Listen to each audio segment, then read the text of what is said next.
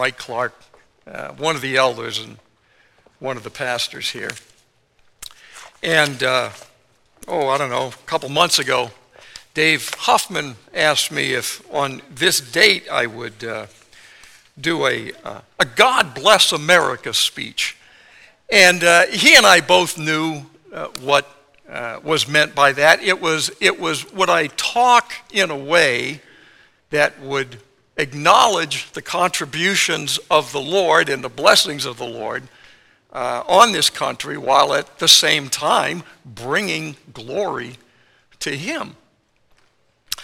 And I was ready to do that, and then the events of the past couple of weeks from the Supreme Court struck, and I just about completely threw away everything that I thought I was going to say.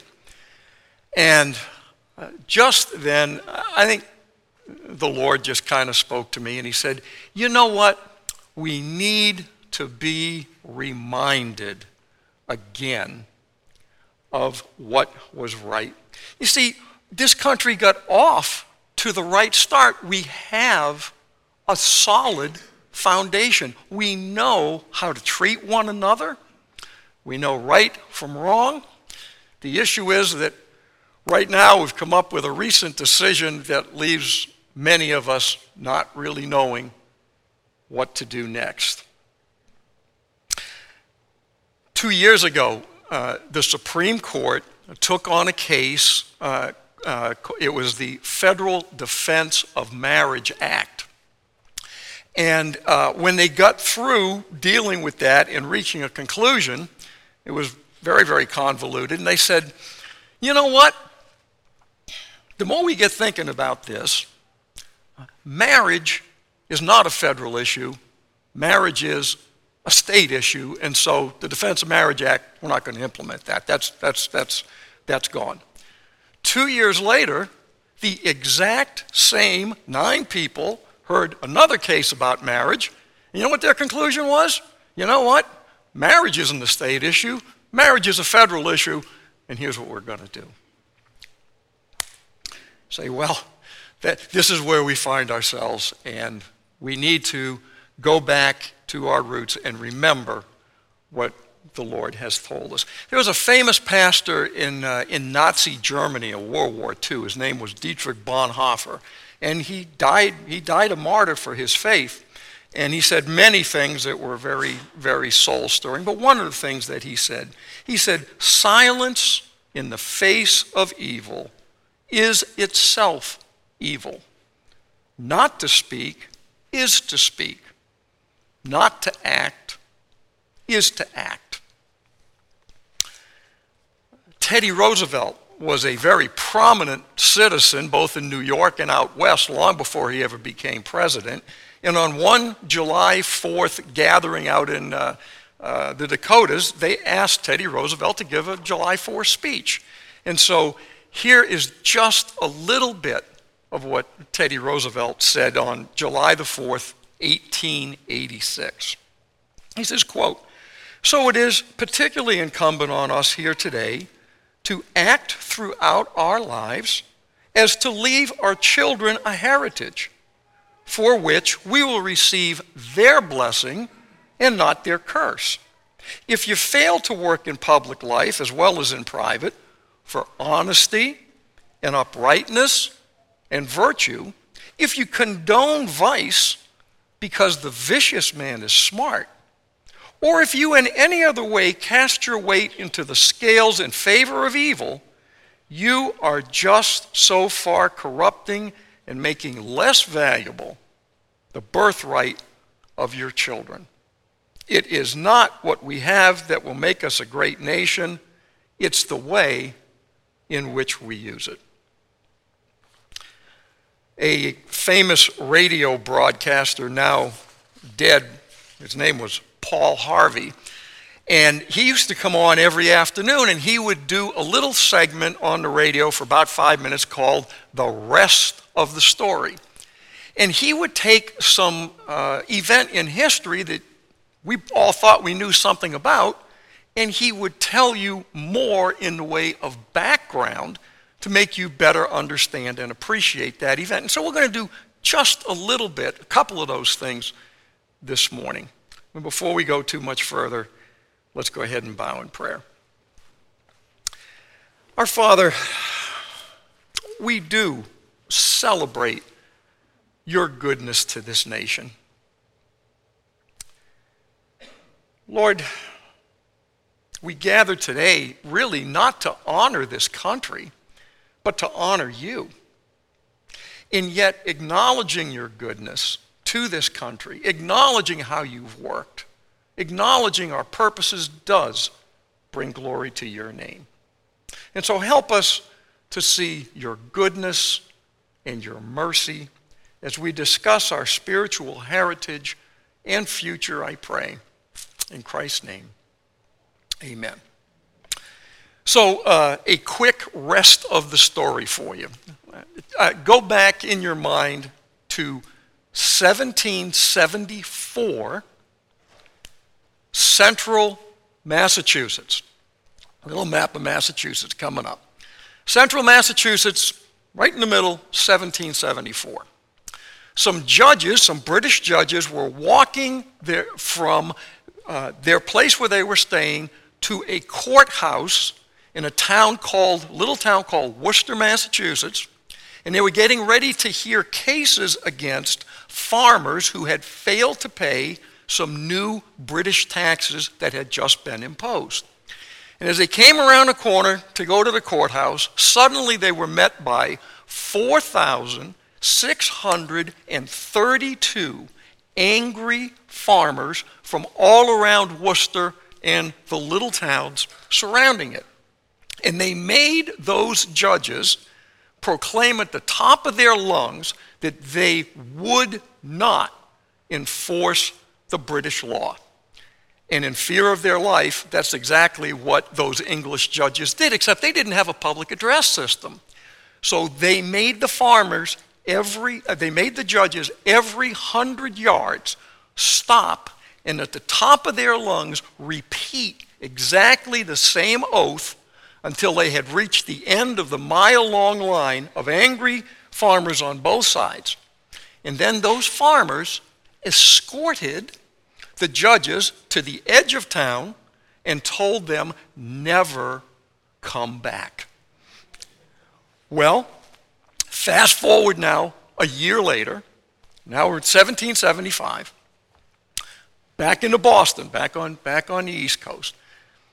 Now we know that the British marched to Lexington and conquered, and that's how the American Revolution started.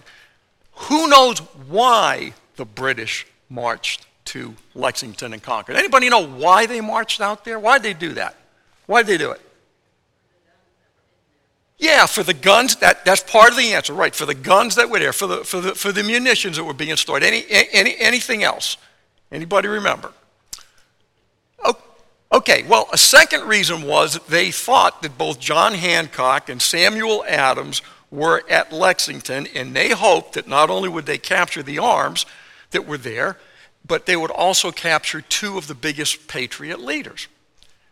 But now, I'm going to tell you the rest of the story.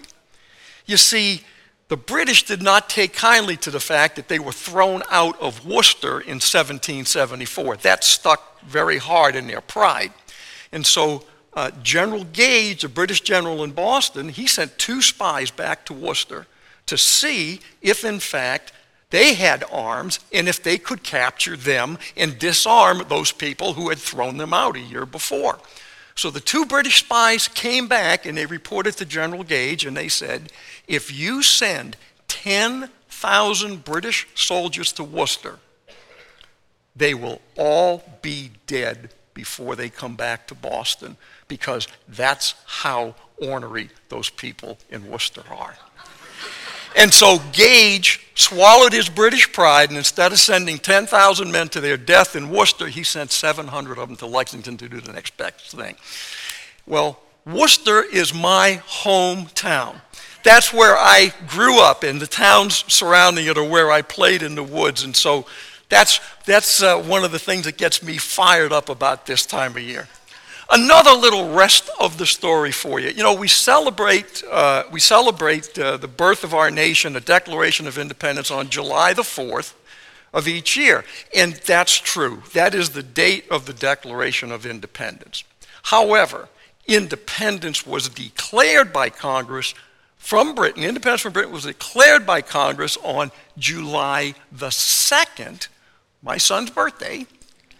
And John Adams wrote down to his wife, he wrote a letter to her, he said, July 2nd will go down every year in history as the date of independence. There'll be fireworks and bands playing and proclamations. So you see, I kind of get my enthusiasm for this week kind of honestly. I grew up in a town that threw the British out. My son was born this week, and so I say, hurrah!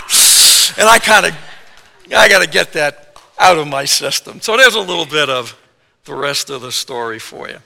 But I want to eliminate any doubt in anybody's mind. We know that this country was founded on godly principles, and that's true. But it's so much more. And so I want to take you back 100 years before the Declaration of Independence, and I want to read from you. Obviously, I don't have time to do it all. I want to read selected extracts for you from 8 founding state documents, the earliest documents in each one of these states. And I can just read just a little bit for you. And I'm going to read kind of fast, but you'll get the message. This is, by the way, this is from a book called The Myth of Separation by a guy by the name of David Barton. Absolutely fantastic book to buy and read up on the origins of this country. Well, here we go. In 1606, a charter was obtained from King James I for a permanent settlement in the New World of Virginia. The charter revealed that the colonists' declared reason for traveling to the New World was, and I quote, propagating of Christian religion to such people as yet live in darkness. 3 years later, 1609, another charter was granted to Virginia, quote, because their principal effect for which we can desire or expect of this action is the conversion of the people in those parts of the world unto the true worship of God and the Christian religion. The Pilgrims arrived in Plymouth in November 1620. And before they got off the boat, they signed the Mayflower Compact. It was the first plan of government that was written solely in the United States. And it said, quote, having undertaken for the glory of God and the advancement of the Christian faith. 9 years later, the first charter of Massachusetts reflected about the same goals. It says it was granted so that, quote, the knowledge and obedience of the only true God and Savior of mankind and the Christian faith, which is our royal intention, is the principal end of this plantation, later become known as the Plymouth Plantation.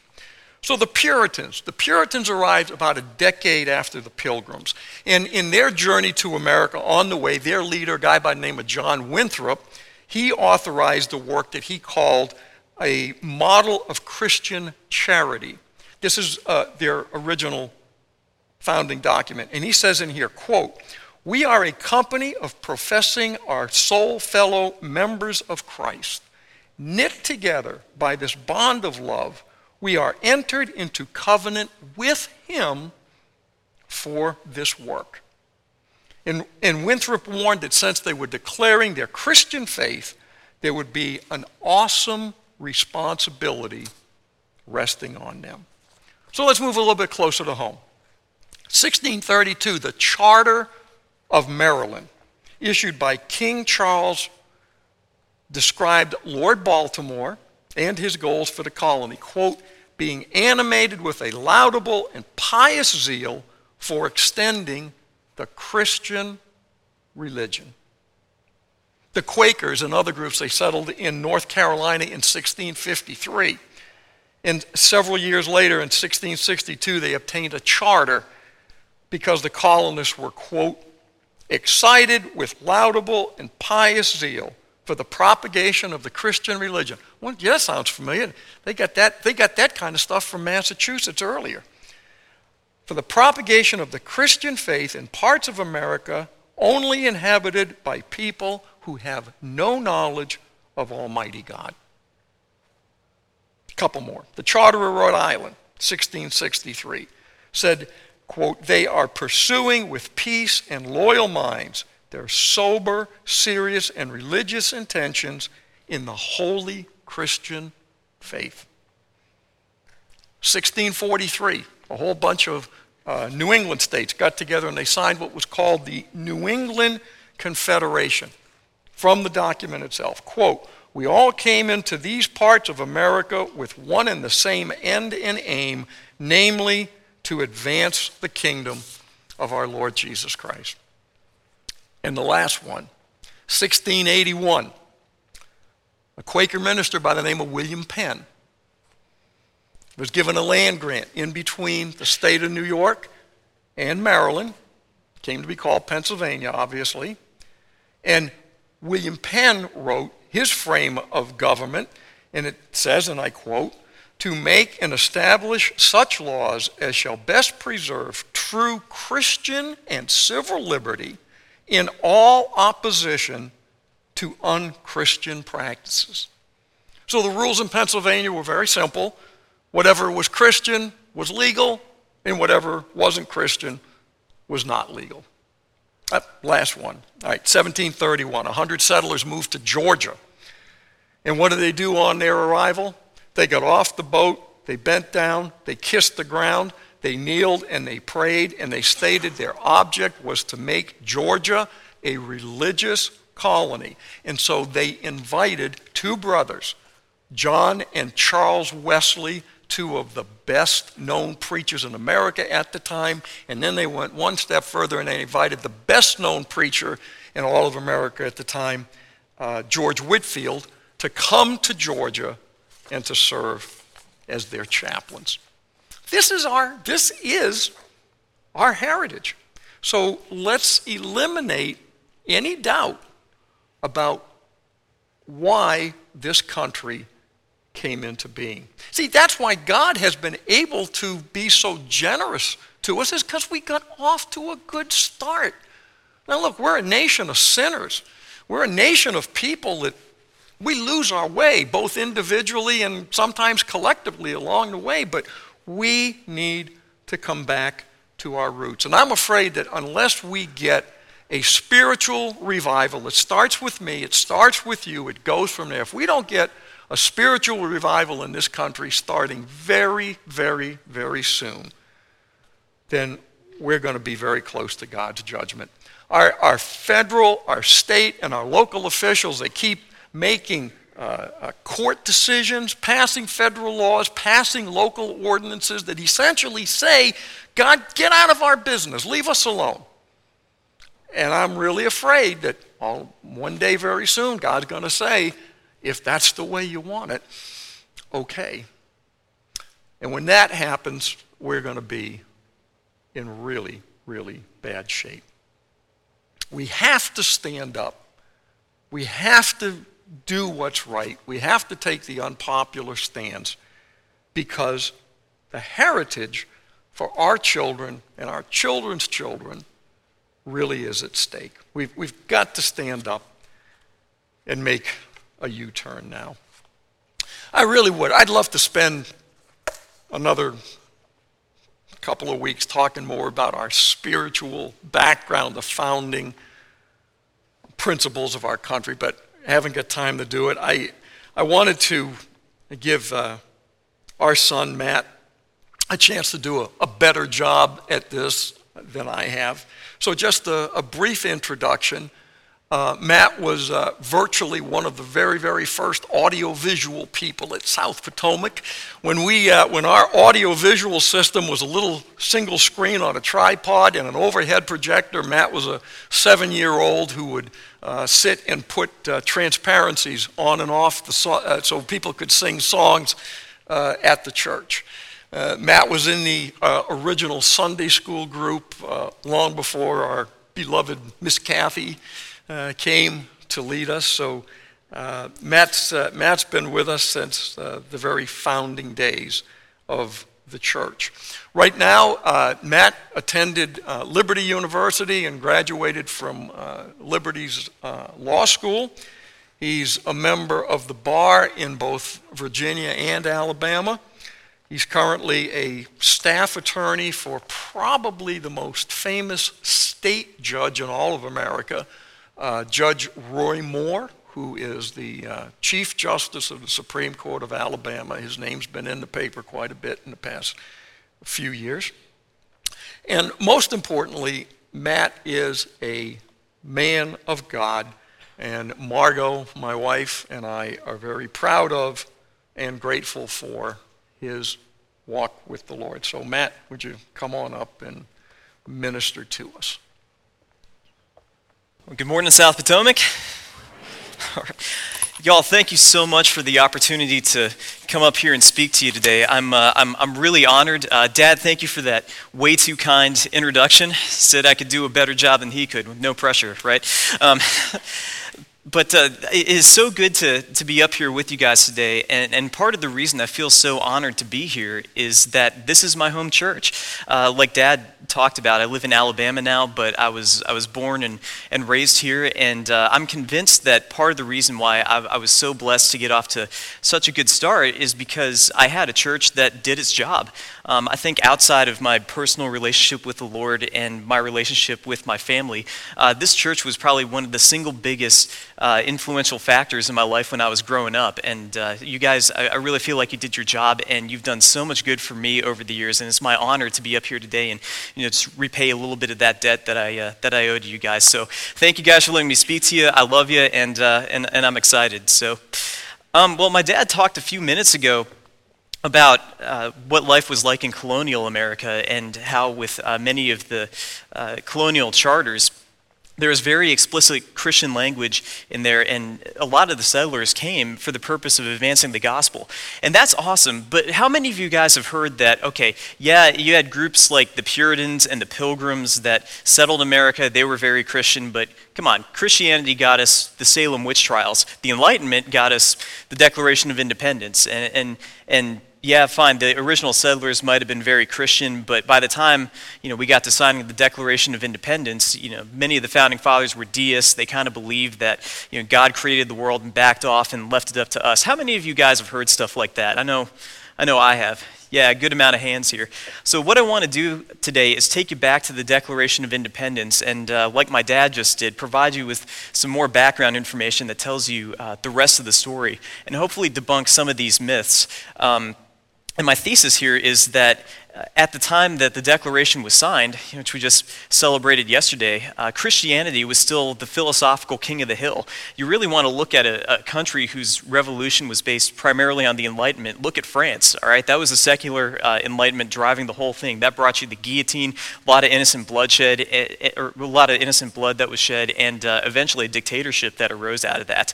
But with our founding fathers, yes, there was some Enlightenment influence, but Christianity was still the driving force in our country at the time.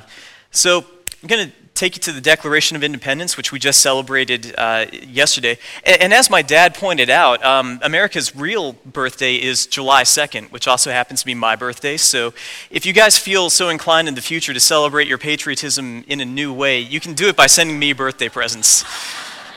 Y'all buy that? Okay, I don't either. Just James says you have not because you asked not, so I thought it was worth a shot.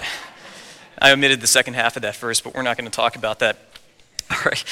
But what I want to take you to is the first paragraph of the Declaration of Independence, which is up here now. And I want to highlight one very important phrase that I think, once we unpack it and explain what it means, will show you really how we were still very Christian at the time of our founding. The first paragraph kicks off, and the Declaration is explaining to the rest of the world why we're breaking away from England. So as you can see on the screen, it reads as follows: when in the course of human events it becomes necessary for one people to dissolve the political bands which have connected them with another, and to assume among the powers of the earth the separate and equal station to which the laws of nature and a nature's God entitled them. That phrase is very important. We're going to come back to that in a second. A decent respect to the opinions of mankind requires that they should declare the causes which impel them to the separation. All right, so paraphrased, the Declaration says, we're breaking away from England. We know the rest of the world is going to be watching us, so we want to explain why. But if you want the reason why in a nutshell, it's that highlighted phrase right there. It's because the laws of nature and of nature's God allow us to do this. And the rest of the Declaration goes on to kind of unpack that and explain how it works. But I want to provide you with a little bit of background information about this phrase. This is not something that Thomas Jefferson just came up with when he was drafting the Declaration. And it wasn't something that was new to the founders, just we're going to come up with few magic words to throw in here. No. This phrase had been used, this phrase or some variation of it had been used for at least the last 200 years in England and in America. And back then, people had a very specific understanding of what that meant. So I want to give you some background information and explain some of that. I want to take you to a guy named Sir William Blackstone. This is him right here.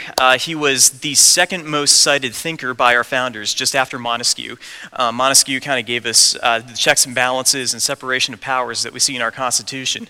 But for a lot of the substance of our law and what we believe, the founders drew very heavily on this guy. He was one of England's most famous judges. And by the way, aren't you glad that judges don't dress like this anymore? I mean, the big wig. You know, you walk into court for a traffic violation and the judge looks down at you and says, "How do you plead?" Your Honor, I'm so sorry. Your wig was so loud, I couldn't hear what you were saying. As an attorney, I'd advise you not to say that if you ever find yourself in that situation. But Blackstone had a very famous work called Commentaries on the Laws of England, and this is where he kind of explains what this phrase had meant for at least the last 200 years, if not longer. So if we can go to the next slide, please. I've got 3 points in your handout. And I made the rookie mistake of not putting the answers up here on the screen, so I'll just give them to you. Sorry, Jesus died for my sins too, and that's one of them, so I'm sorry. But there are 3 points. The first, the law of nature means the will of God for man. That's what it meant according to Blackstone. It's the will of God for man. Here's what he said in his commentaries on the law of England. He said, "Man considered as a creature must necessarily be subject to the laws of his creator, for he is entirely a dependent being. This will of his maker is called the law of nature." All right, so paraphrased, Blackstone, for him, it was very simple. God made us, therefore he rules us, he governs us. And there are certain rules that he expects us to follow, and that's what we call the law of nature, all right? So this is not just an abstract philosophical concept. It really means that God's in charge and we have to do things his way. Blackstone called this the law of nature because it was accessible through reason, all right? And that's biblical. There are a few scripture references I'm going to give you here that are not necessarily in your notes, but you might just want to jot down the references. In Romans 1, Paul talked about how God revealed himself through creation and through what's been made so that man is without excuse.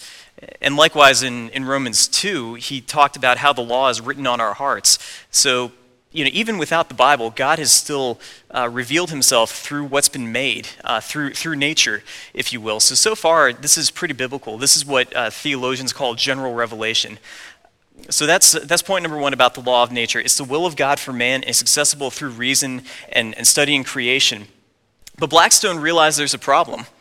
See, we have a sin nature and we live in a fallen world. So because of that, our reason doesn't always cut it. We get things pretty wrong sometimes. So because of that, God revealed his will through another way, and that's through the scriptures. So you'll see on the next slide here. So point number two, God revealed these laws through the scriptures. God revealed these laws through reason and through the scriptures, which is also called the law of God. Sometimes that's also called the revealed law or the divine law, but the law of God, that's the last blank on point number two. Blackstone went to say, this, as in our fallen reason and our fallen nature, has given manifold occasion for the benign interposition of divine providence. which into the compassion, the frailty, the imperfection, and the blindness of human reason hath been pleased at sundry times and divers manners. That's a reference to Hebrews 1 in the King James, by the way. To discover and enforce his laws by an immediate and direct revelation. The doctrines thus delivered we call the revealed or divine law, and they are to be found only in the Holy Scriptures. So again, because man is fallen, God says, hey, I understand you're not always going to get it, so I'm going to give it to you in writing. So what we see in the Bible is the law of nature in writing. All right? So now with that background in mind, this phrase, laws of nature and of nature's God, is this making a little bit more sense now? Seeing that this isn't just this general deistic concept of a general God who sort of made the world and walked away. No. The founders believed very heavily that God was very... He was very much involved in our affairs, and that he gave us what he expected of us in writing, and that's in the Bible. And then point number 3, the laws of nature and of nature's God supersede inconsistent human laws.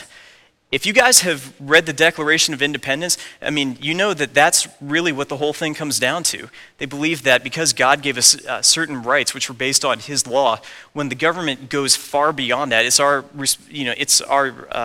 right to say, listen, we're sorry, we're not putting up with this anymore, and we're breaking away. Blackstone said, upon these two laws, the law of reason and the law of nature and the law of revelation, all right, or as the Declaration says, the law of nature and the law of nature is God, depend all human laws. That is to say, no human laws should be suffered to contradict these. Wow. So going back to that phrase, law of nature and nature's God in the Declaration now, does that pack a little bit more of a punch now that you understand what it means? This phrase is not just a reference to a generic God or generic natural law. It's a recognition of the God of the Bible and a declaration that his laws are superior to man's. Guys, y'all got to give me a Pentecostal amen or an Episcopalian head nod or something, because that's some powerful stuff right there, all right? Praise God. See, God is still on his throne. And because of that, he rules the world his way. He hasn't just backed off and left everything up to us. And as I'm going to get into in a minute, he blesses those who honor him, and he curses those who push him away. But if law of nature and nature's God means what I said it does a minute ago, some of you may be wondering, well, why haven't I heard that before? Well, it's part of the problem is this stuff just isn't taught anymore. This was pretty common. This is pretty commonly taught in schools up until around shortly after the Civil War. That's kind of when Darwinism hit, and academia had been longing for an excuse to get away from God for a long time, and that was their chance. So you kind of need to go back to some primary sources to figure this stuff out.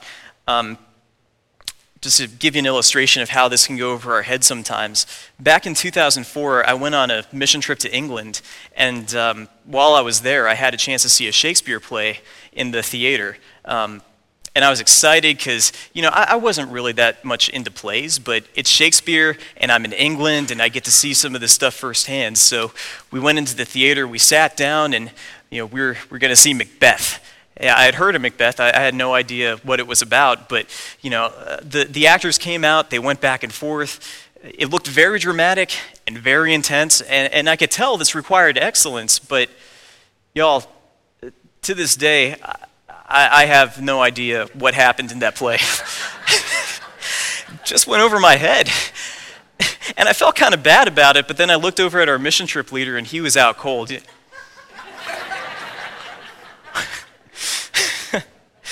Token Americans falling asleep in a Shakespeare play in England. That was bad. But if Shakespeare is such a brilliant writer, and if this was such a great play, then why am I lost, and why is my mission trip leader fast asleep? It's because so many of the things that Shakespeare said, we just don't use those phrases or some of those words in the common dialect anymore. And so we miss how powerful it can be, and it just goes over our heads. Same thing with the Declaration of Independence. But hopefully just knowing what that means can help reassure you that Christianity was still the reigning paradigm at the time of our founding.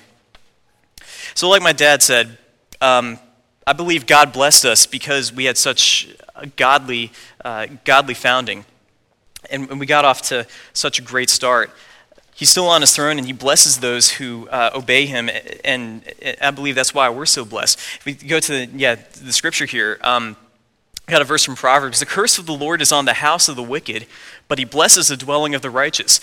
There are tons of verses throughout the Bible, especially in Psalms and Proverbs, that reflect the same idea. So I just gave you one of them. But I think we can all agree that God blesses the righteous and he punishes the wicked. Look at what he said to Israel in Deuteronomy 11. He said, "See, I am setting before you today a blessing and a curse. The blessing, if you listen to the commandment of the Lord your God, which I am commanding you today, and the curse, if you do not listen to the commandments of the Lord your God, but turn aside from the way which I am commanding you by following other gods which you have not known." The gods in that passage doesn't necessarily mean Allah or Baal or somebody like that. It's anything else before you put the living God. And I think we have a lot of those in our society today. And we keep pushing them away with so many things that we're doing. And as Thomas Jefferson said, "I tremble for my country when I remember that God is just and his justice cannot sleep forever." He's only going to hold off so long before he starts judging us, and I find that very scary. So that's the bad news.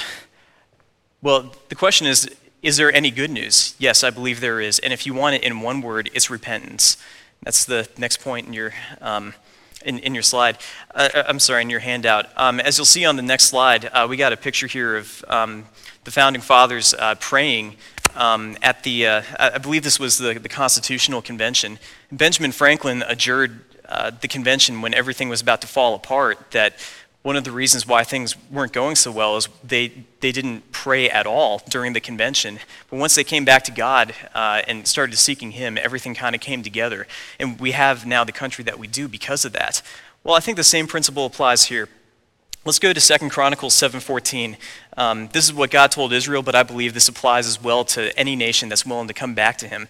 God said to Israel, "If my people who are called by my name will humble themselves and pray, and seek my face and turn from their wicked ways, then I will hear from heaven and I will forgive their sin and I will heal their land." You know, this is God's heart. We see this, in the gospel, for instance. Despite the fact that we've all done bad things, God still sent a son to rescue us, and he offers eternal life to anybody who's going to come to him and take it. All right, I believe the same thing is true of a nation. So breaking this verse down into four steps I see in there. Step number one is if you want to come back to God and you want to be healed as a nation, the first thing you have to do is become God's people. All right? The verse said, "If my people who are called by my name," and it goes on. Well, back then that was Old Testament Israel, but who are his people today? It's a church. It's a people that have called on Jesus Christ to be saved from their sins and have been born again and have been brought into a relationship with him. So if there are any of you who are here today who haven't done that, that's where all this has to start. It's like showing up in court and over a fine that you can't possibly pay back. All right, and that's what sin has done to all of us. All of us have sinned and fall short of the glory of God. That's Romans 3:23. In one way or another, all of us have stumbled, have fallen, and really we can't make up for the stuff that we've done. So if you show up in court and you have this fine that you can't possibly pay back, one of two things is going to happen. Either the hammer's going to fall and it's going to ruin you, or number two, somebody else can pay it for you. And that's what God did when he sent Jesus to save us from our sins. When he died on that cross, he paid back that debt that we couldn't possibly pay, and now he's offering you a way out for free if you'll take it. So if you're here today and you've never done that, now is the day of salvation. Now's the day where you got to come to him and say, "Lord, I want you to pay for, thank you for paying for my sins. I want to receive that, and here's my life in return." And if you do that, your sins are forgiven, and you get adopted into God's family and become part of his people. Now, if you've already done that, then I think the next step for us is helping other people become part of God's people. All right, go witness, go share Christ, go share the gospel. I believe with all my heart that repentance is possible, revival is possible, and if we see that, I think America's best days could still be ahead of her. But with as many problems as we have, I really think the only real solution is to have a third great awakening in the United States. But if we do that, I think the righteousness of the people, like a tsunami, is just going to come in and sweep out all the sin and all the mess and all the institutional problems that we have. But that can only happen if we come back to God and become part of his people. So one of the best things you can do to help save the country that you love is go share Christ. I think that's really our last best hope as a nation. All right, the second thing we got to do, humble yourselves and pray. All right? It's not maybe just enough to come back and say, all right, I received Christ and then, never walk with him again. Thank you, Lord, for my get out of hell free ticket, and then I'm, off doing my own thing again. No. This involves coming back to God and humbling yourself, realizing he's in charge, we're not. All right? That involves praying for forgiveness, both for ourselves and for our nation.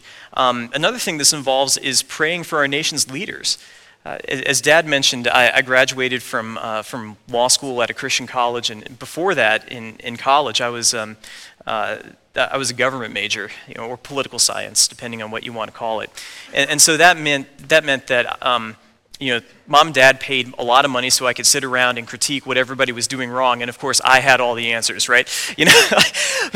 But probably about halfway through my college career, as I was just so immersed in all this, the Holy Spirit spoke to me and he said, Matt, how often are you praying for those in authority?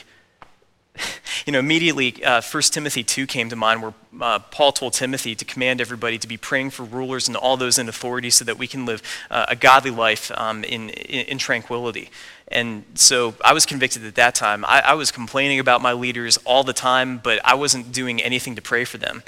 But guys, if the church, I believe if we prayed for our leaders as much as we complained about them, our country would be in a lot better shape than it is, all right?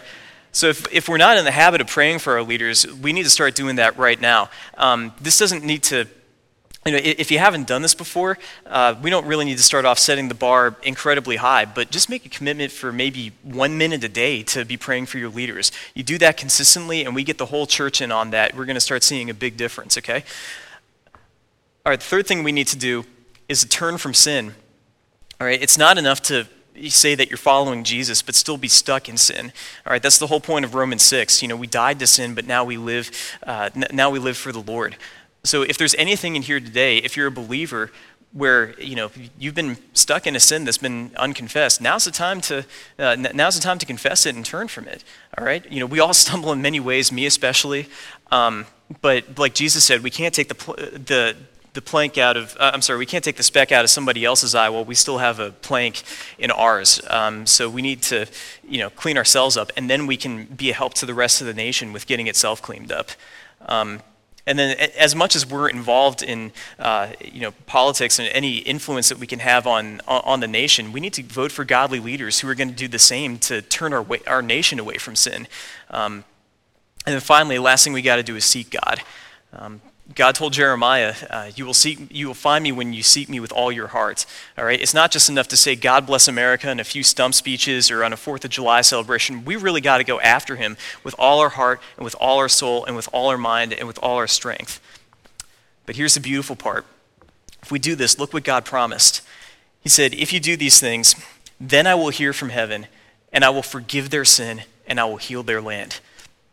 Because I do believe that we are in the end times, but it doesn't necessarily mean that the rapture of the tribulation is going to strike tomorrow, okay? I still believe that America's best days could still be ahead of her until the very last appointed time.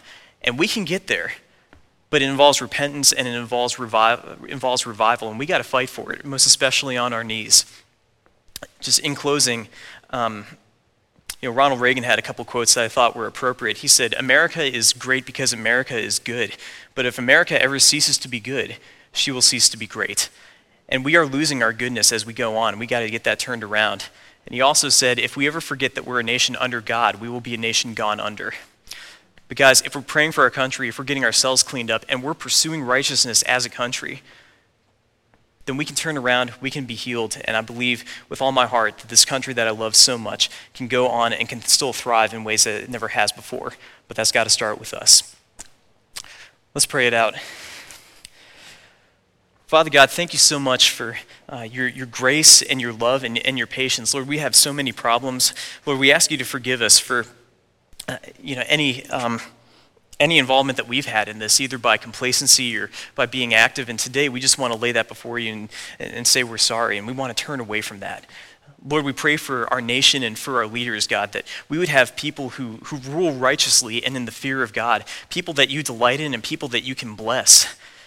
Lord, we're so blessed to live in America, in a country that's so free and so prosperous and has been so good for much of its existence. But I think I speak for all of us when I say that we're grieved because we are losing it. So Lord, we just lay ourselves before you.